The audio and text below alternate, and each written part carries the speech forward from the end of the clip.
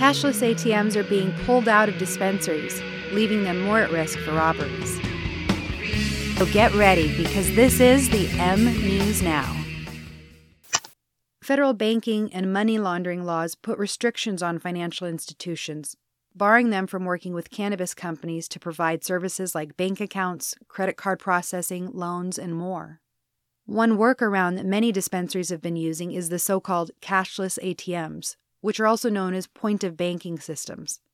How it works is that purchases are either rounded up using multiples of 20 to make the transaction appear to be cash disbursements, or, again using multiples of 20, a sale would be made and the transaction change would be returned to the customer.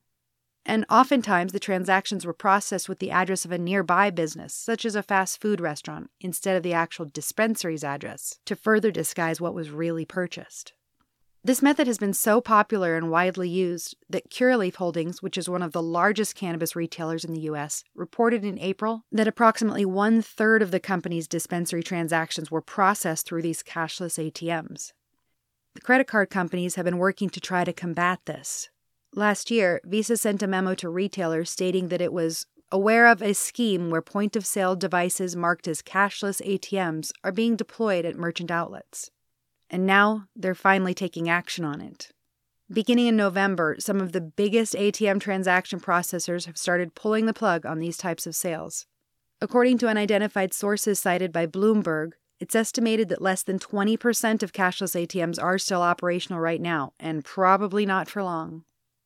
Removing these types of sales from dispensaries reverts everything back to cash, and that raises the very real danger of robberies.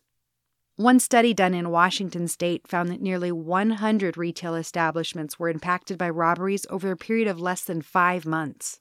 Some people have suggested that burglars are after the cannabis product itself, but a report from David Borden of StopTheDrugWar.org shows that it is actually cash that's the primary target, with very few cases where people were just stealing cannabis. An executive summary said, "Our analysis confirms that cash dominates as the target for cannabis store robberies." More of these cash-only transactions definitely translates to more robberies, and that emphasizes the imminent need for banking reform for the cannabis industry now. Later.